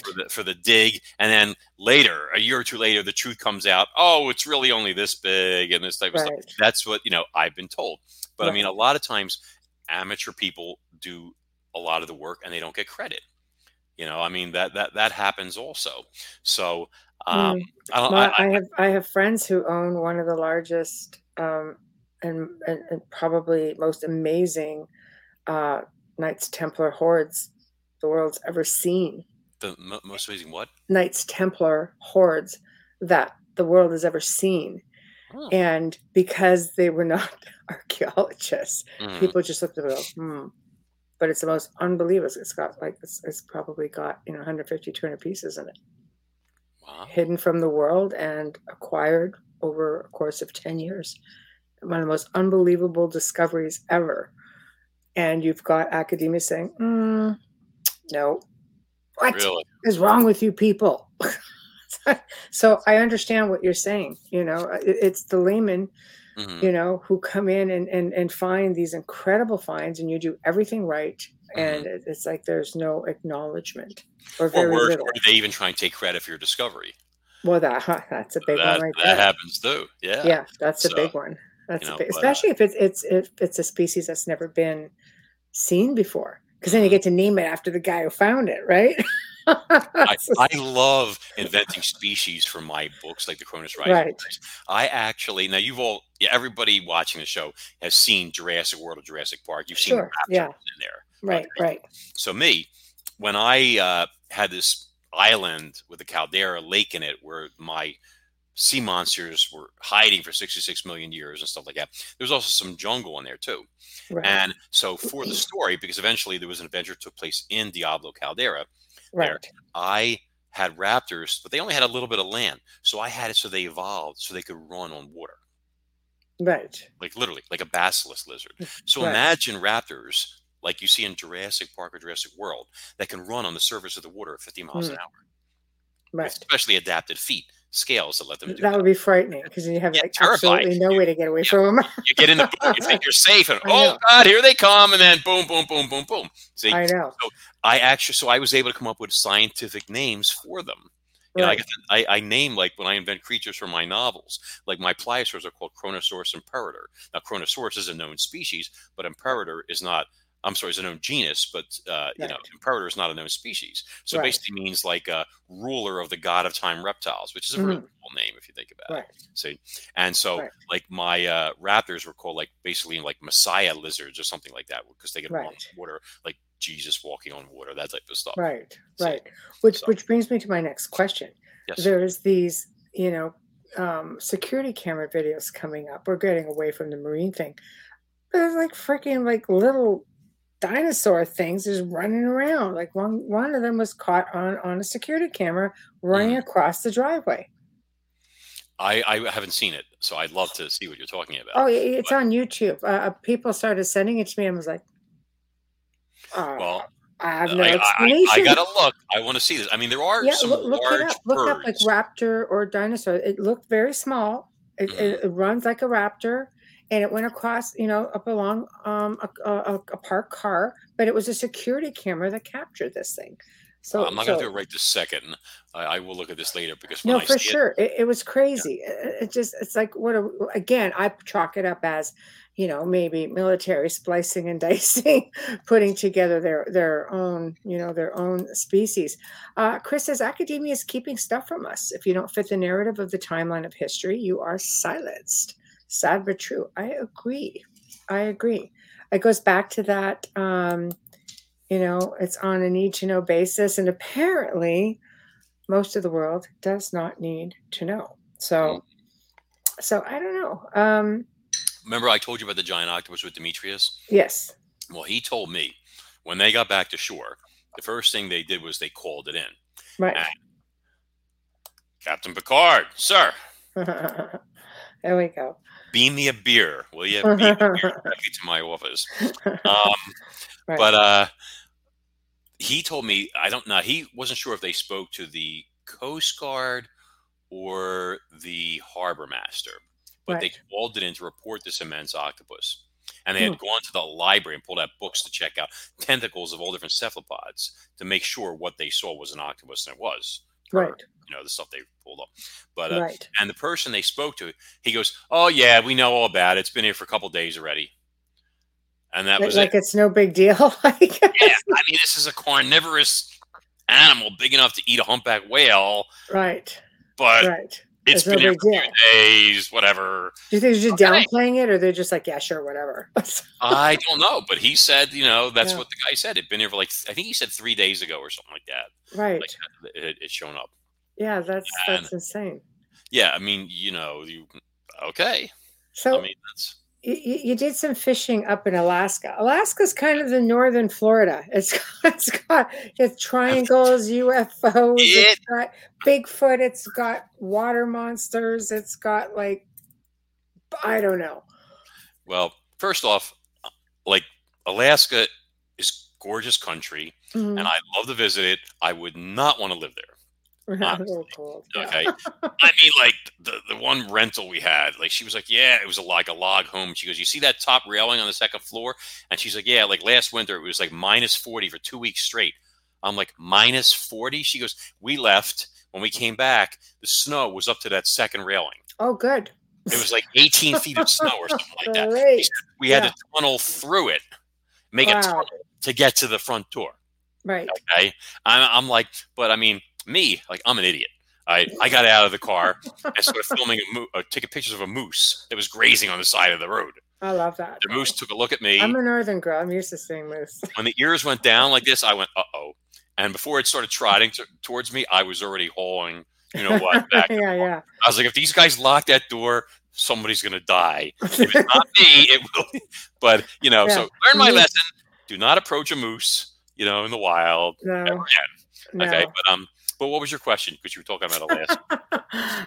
I said you've done a lot of fishing up there, and there is a big folklore with the indigenous people about there being a big water serpent of some sort.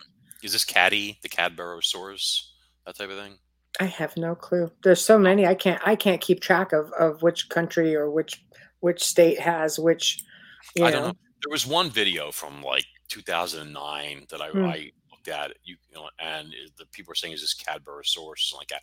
And what it is looks to me like some northern bottlenose whales, like several of them moving together and stuff. It's very telltale because at one point the males, they get this square head like this melon, like a sperm whale, right? You know, and you see the square head breach the surface, and you see the blowhole go like that. Right. It's definitely a bottlenose whale. Right. Now, does that mean there couldn't be something out there? I think that there are quite possibly some of those gigantic squid are there. I mean, like ridiculously large squid, because there was like this one thing I looked at recently. It was like this sonar hit that they had that they thought might have been like a 200-foot plesiosaur or something like that, you know. And I think what they were reading was the body of an immense squid, and the neck was the tentacles trailing behind it. See? So, which would make sense. I mean, cold water gigantism is a known thing. Right. And an animal like that would have plenty to eat there. I mean, there's all sorts of whales. It's a like a smorgasbord. I have photos I'm going to actually send you. Somebody sent me copies of, not copies, but links to a couple of different photos. Pretty compelling. Looks like a dang water dragon. Not even kidding. Like the head and like just most craziest thing I've ever seen. I'm going to send you those. I'll have to dig them up though. I don't have them ready. And then when for the other show that I do with Joe Montaldo, it's called The Gray Zone Uncensored. Sorry guys, you can only get it on Roku.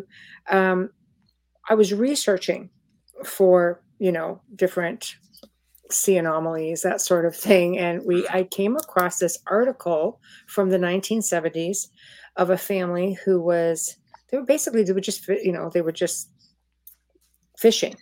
There's no black and white picture. And they captured what looked like a sea monster of sorts. And it was taken on a regular film camera. And the guy just brought it in, dropped it into the local newspaper, and he goes, they didn't want to talk about it. He just went, there you go. And you publish it. I don't want anything else to do with it. I just don't think it's right to not share it. So this was on an old photogram, remember, the 70s, right? No, it's not like all digitized like it is now. And they posted this thing, and I kept a photo of it, and I will dig it up and I will send it to you. Because it's in the archives from the show, but I will go pull it and send it to you, because I would be really curious on both of these instances as to what your opinion is, because you're the like paleo guy, logical guy. I want to know what the logical guy has to say about these. The logical guy is just making sure the cat was happy and everything. He's chilling out now. I don't need another. I don't mean another pair of pants. Wound, no. Pair of pants ruined. But yeah, I mean, I hear what you're saying in terms of like people not wanting people to know stuff. Because, for example, like you know, like whenever people have tried to get like Bigfoot DNA analyzed, Right. potential Bigfoot DNA. Yeah. They've Yeah. always run into problems. And I saw like David Paulides, who's like a real expert on Bigfoot these days. He's written those 411 missing 411 Yes. books. Yes. Yes. Yes. Yes. And he was saying how like they tried like all sorts of places and nobody would do the testing for them. Oh. And then like they refused, Hmm. or like so then what happened was they tricked this place, one lab, and they didn't say what it was. Right. And then he said the owner called them up all excited, like, "My God, do you know what you've got here? This and that." He goes, "This is amazing," and everything. And he said, "Well, what are we looking at?" And he said, "Well," he said they had 3 samples of Bigfoot DNA. Mm. I think he said one they put out pancakes with syrup, and they had glued rough sandpaper to the bottom of the plate, Right. and the syrup and the pancakes. So they made him fight for it, essentially. No, it was licking the plate. It was like, And so they got lingual DNA. Brilliant. Brilliant. Yeah. Blood and tissue samples. Sure. Another was something that got in a dumpster. Like a woman had called it in that a Bigfoot was like raiding her dumpster. And when it had leaned forward, it had ripped out a bunch of hair follicles that actually had the tissue. Oh, yeah. And then the Right. third one, I think, was the guy said a Sasquatch ripped somebody's downspout off the side of their house and bit it. Like it must have been very angry. Very And it was angry. Not happy. Right. Okay. So they sent in all 3 of these, and they all got the same reading. Now I saw this video, and I'm doing this by memory, but Okay. I think I'm pretty accurate on this. And he said that the test showed that all 3 traced a lineage back 15,000 years ago to a human female for half of the DNA parentage, and the other half was an unknown animal, unknown thing. That is insane, but not unheard of. There's a case of that in Europe. So what that means is the same poor woman was impregnated by something.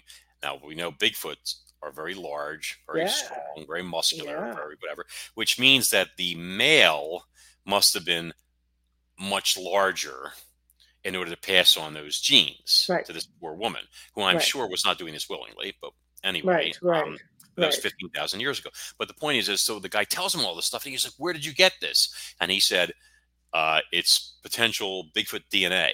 And then the guy flipped out and refused to give him the results and all this stuff. And he had to sue him, take him to court to get the lab work. Which wow, that's crazy. They actually got the lab work.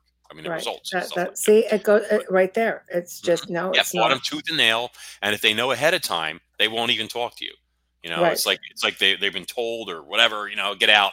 It's not like you're crazy, because anybody can test something and say it is or it's unknown or whatever. But it's like, becoming a little more common now. I mean, in some states it's not even legal, to kill them. That's that. So they're definitely being taken a bit more seriously. Okay, what do you think about alien bases under the sea? Under the sea. Oh wait, I am not allowed to do that on here. I know, right? We're gonna break out a song, both of us. My daughter grew up watching that thing over and over and over. I haven't honestly read a lot about it. A few things. I believe those are called USOs or something. Yeah. Underwater submersible objects. Yeah. It would not surprise me if I don't want to say the true rulers of this planet, but if there are an advanced extraterrestrials that, are there. I think it's military as well. Sorry. I think you have a blend of both. Mm-hmm. When I was doing Monsters and Marine Mysteries, one of my favorite interviews I got to do, my 2 favorites are, let me think about this, Rodney Ross, which I'm about to talk about, and hold on, I can't. And Earl Stoziger. Okay. Earl was the one who saw the 38-foot turtle with his friend. Right. And they filmed it. It was Super 8 in 1969, and all that. And I got all the details from him. So much stuff that was missing or whatever. And Rodney Ross told an incredible story. He is the sole survivor of the people from 1976 who were attacked by a 60-foot sea creature. And I don't mean 60 feet just long, a massive 60-foot sea creature with like a 15-foot wide set of jaws that tried to attack their boats, by Sable Island.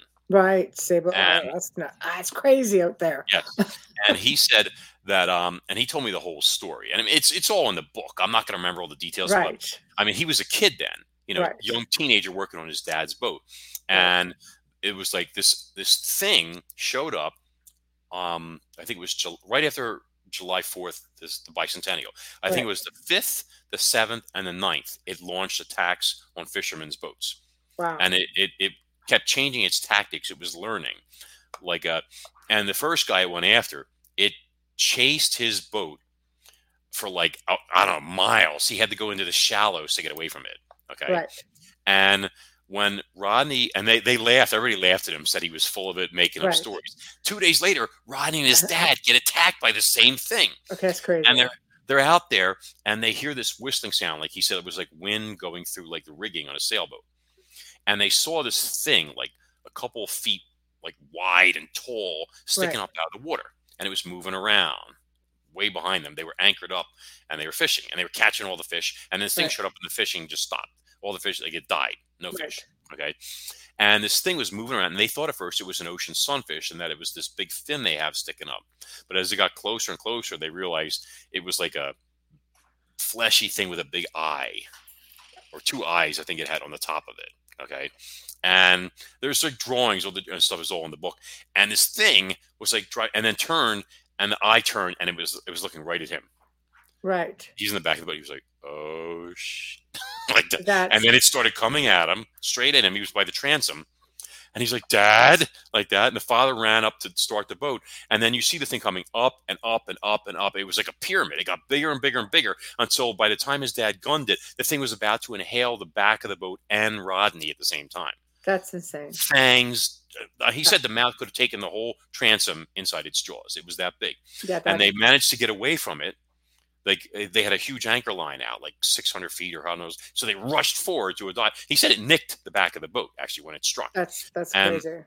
so then they were up there, and then they stayed up there. They were looking around. They didn't see it. They gradually let themselves drift back, so they were taut with Right. the anchor line. And they're Right. standing. He said for like an hour. He's like, Dad, what was that? And he's like, I have no idea. And then a few minutes later, they started hearing the sound again. It was approaching, and they said, well, they weren't trying their luck a third time. They pulled up anchor. Were getting out of Dodge. They encountered the guy from 2 days ago that they laughed at, and they were like, do you know what we just saw? And the guy was like, I'm pretty sure I know what you just saw. He's like, wait for me. I'm coming with you. So they That's all ran crazy. for it. And then Yeah, 2 that's days crazy. later, it attacked another boat. This time, it tried being sneakier. It came right up, and instead of going at it from the back, it tried grabbing him from the back of the thing. And then after that, it disappeared. But the point is like, so then this was all in all the papers and stuff. And the guy said a guy in a suit showed up at their house, like some man in black type, we'll call him. Okay. Right. And he had an artist with him. And they described the thing, and he said he drew it perfectly. Exactly. And they said, oh, it'll be in the papers, this and that. But it wasn't. What happened was they started calling it, the locals were calling it the Southside Sea Monster. The name in the paper got changed to the Cape Sable Serpent or something like that, which is not what they were Wow. calling it. And the drawing that looked like this huge, like, cyclops, like, thing coming up, or it sort of looked like a mixture between like a monkfish and a mud skipper or something like that, but mutated. He said it looked sickly, like it was like warped or mutated or something like that. Okay, and what ended up in the paper looked like a green version of like a Chinese dragon. It looked nothing at all like what they described. No idea where that drawing even came from. Okay, and up until my book came out a couple years ago, that's the only supposed drawing of this thing that's been out there. Okay, that's why I've been trying to correct everything for this sighting and stuff. But they took this, they did this drawing, and they didn't use it. They just walked away, and they never heard from him again, and that was the end of it. That's insanity. That's all I'm going to say. But it's a great way to top off, the end of the show as well. So, because we're really a couple of minutes away. So tell everybody how to find your books, how to find you, promote yourself, promote. Oh, promote. Okay, let's see. Yeah. Go crazy. Go to maxhawthorne.com. You can see my name right there. Okay, so just put a www in front of it. That'll take you to my official site. when you go on the site, there's a free books page, for example. You can get a lot of free excerpts and downloads. Help yourself. All the books are listed on there, descriptions, synopsis, etc. There's even a paleo gallery if you want to, I promote artists that do paleo paintings and stuff, so you can check out all their stuff as well. If you want to find me on Facebook, look for the group Monsters and Marine Mysteries. Pretty easy to find. And I'm on Facebook myself. I don't usually accept friend requests because I suffer from an antisocial personality disorder. That's not really true, but I have my daughter's pics on there, so I'm just like. But if you look up Facebook.com and look for Real Max Hawthorne, because there's a lot of impersonators out there, so Real Max Hawthorne on Facebook. Get the real deal. Exactly. Right. You want the real thing. Nothing like the real thing, baby. But, you can certainly follow me, public post, all that good stuff like that. And I'm happy to hear from readers at any time. Okay. Well, wow. I mean, thank you for coming on. It was a lot of fun. And, I sort of have to, maybe tweak the description to the logical, reasoning behind some of these sightings, which I love because I don't think anybody's ever done it. I'll be honest, not on this show. And it was really fascinating because like I said, I've learned that, holy crap, there's some pretty big natural predators out there that could easily be getting mistaken for a lot of these sightings. But I'm still going to send you a couple of photographs because I am dying to see them. And I need to know what you think. I will give you I hold nothing back. If I think something's real, I will say it. If I think something's a tree stump, it's on the bottom of Loch Ness, I'm going to say it. The dang tree stump. Okay, well, I want to know. It's a floating tree stump. No, seriously, they're very interesting photos, especially the one from the 70s, because you just can't fudge it. You can't fudge a negative. But what were they actually seeing? It made headlines back then. It was a really big deal. And this newer one has just been like I think it was last year. So it's very, very recent. And I would be curious, really curious, because the thing looks like a wyvern almost, like the head of it going, yes, they exist. Woo! I will give it my professional opinion. And I will even send it to a marine biologist I know. If I don't know what it is, he may too. I want to know because I want to seek it out. I want it. Absolutely. You have my word. All right, darling. Thank you. So thank you. It was my pleasure. Thanks for having me. Right. You're very welcome. Thank you. Have a great night. Good night, everybody. Good night. Well, we've come to the end of, again, another fantastic segment. He was just such, as Mark Eddy would say, an insightful researcher, and he's just a lot of fun to listen to, really, really knowledgeable. So big thank you to Max Hawthorne. Big thank you to everybody in the chat room who has been tuning in and partaking in the show. Here we go. Yes, Chris, you're always late. You can just subscribe and it'll tell you when we go live. Just saying. It's always nice to see you in chat. And have a good weekend also, Tamara. So big thank you to Folgers Coffee. Big thank you to Dr. Snick, the sonic surgeon, Justin Snicker. Big thank you to Steve McGinnis.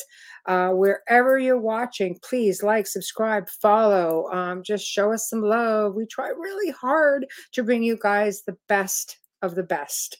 And we really appreciate you guys tuning in. So next week, Wednesday night, guys, we welcome back Dan Baldwin and George Sewell. And they're going to be discussing pendulum dowsing. They have a book on the topic, and they really come up with some amazing stuff. They've been on the show before under another topic, and they have mentioned this, and it sounds fascinating. Thursday night, we welcome the return of Brian Allen, who's going to be discussing his book, The Book of Secrets. And let me tell you something. I have been delving in this, and it's bloody heck. It's amazing. So tune in and have a good weekend. You all behave, and we'll see you next week. Good night.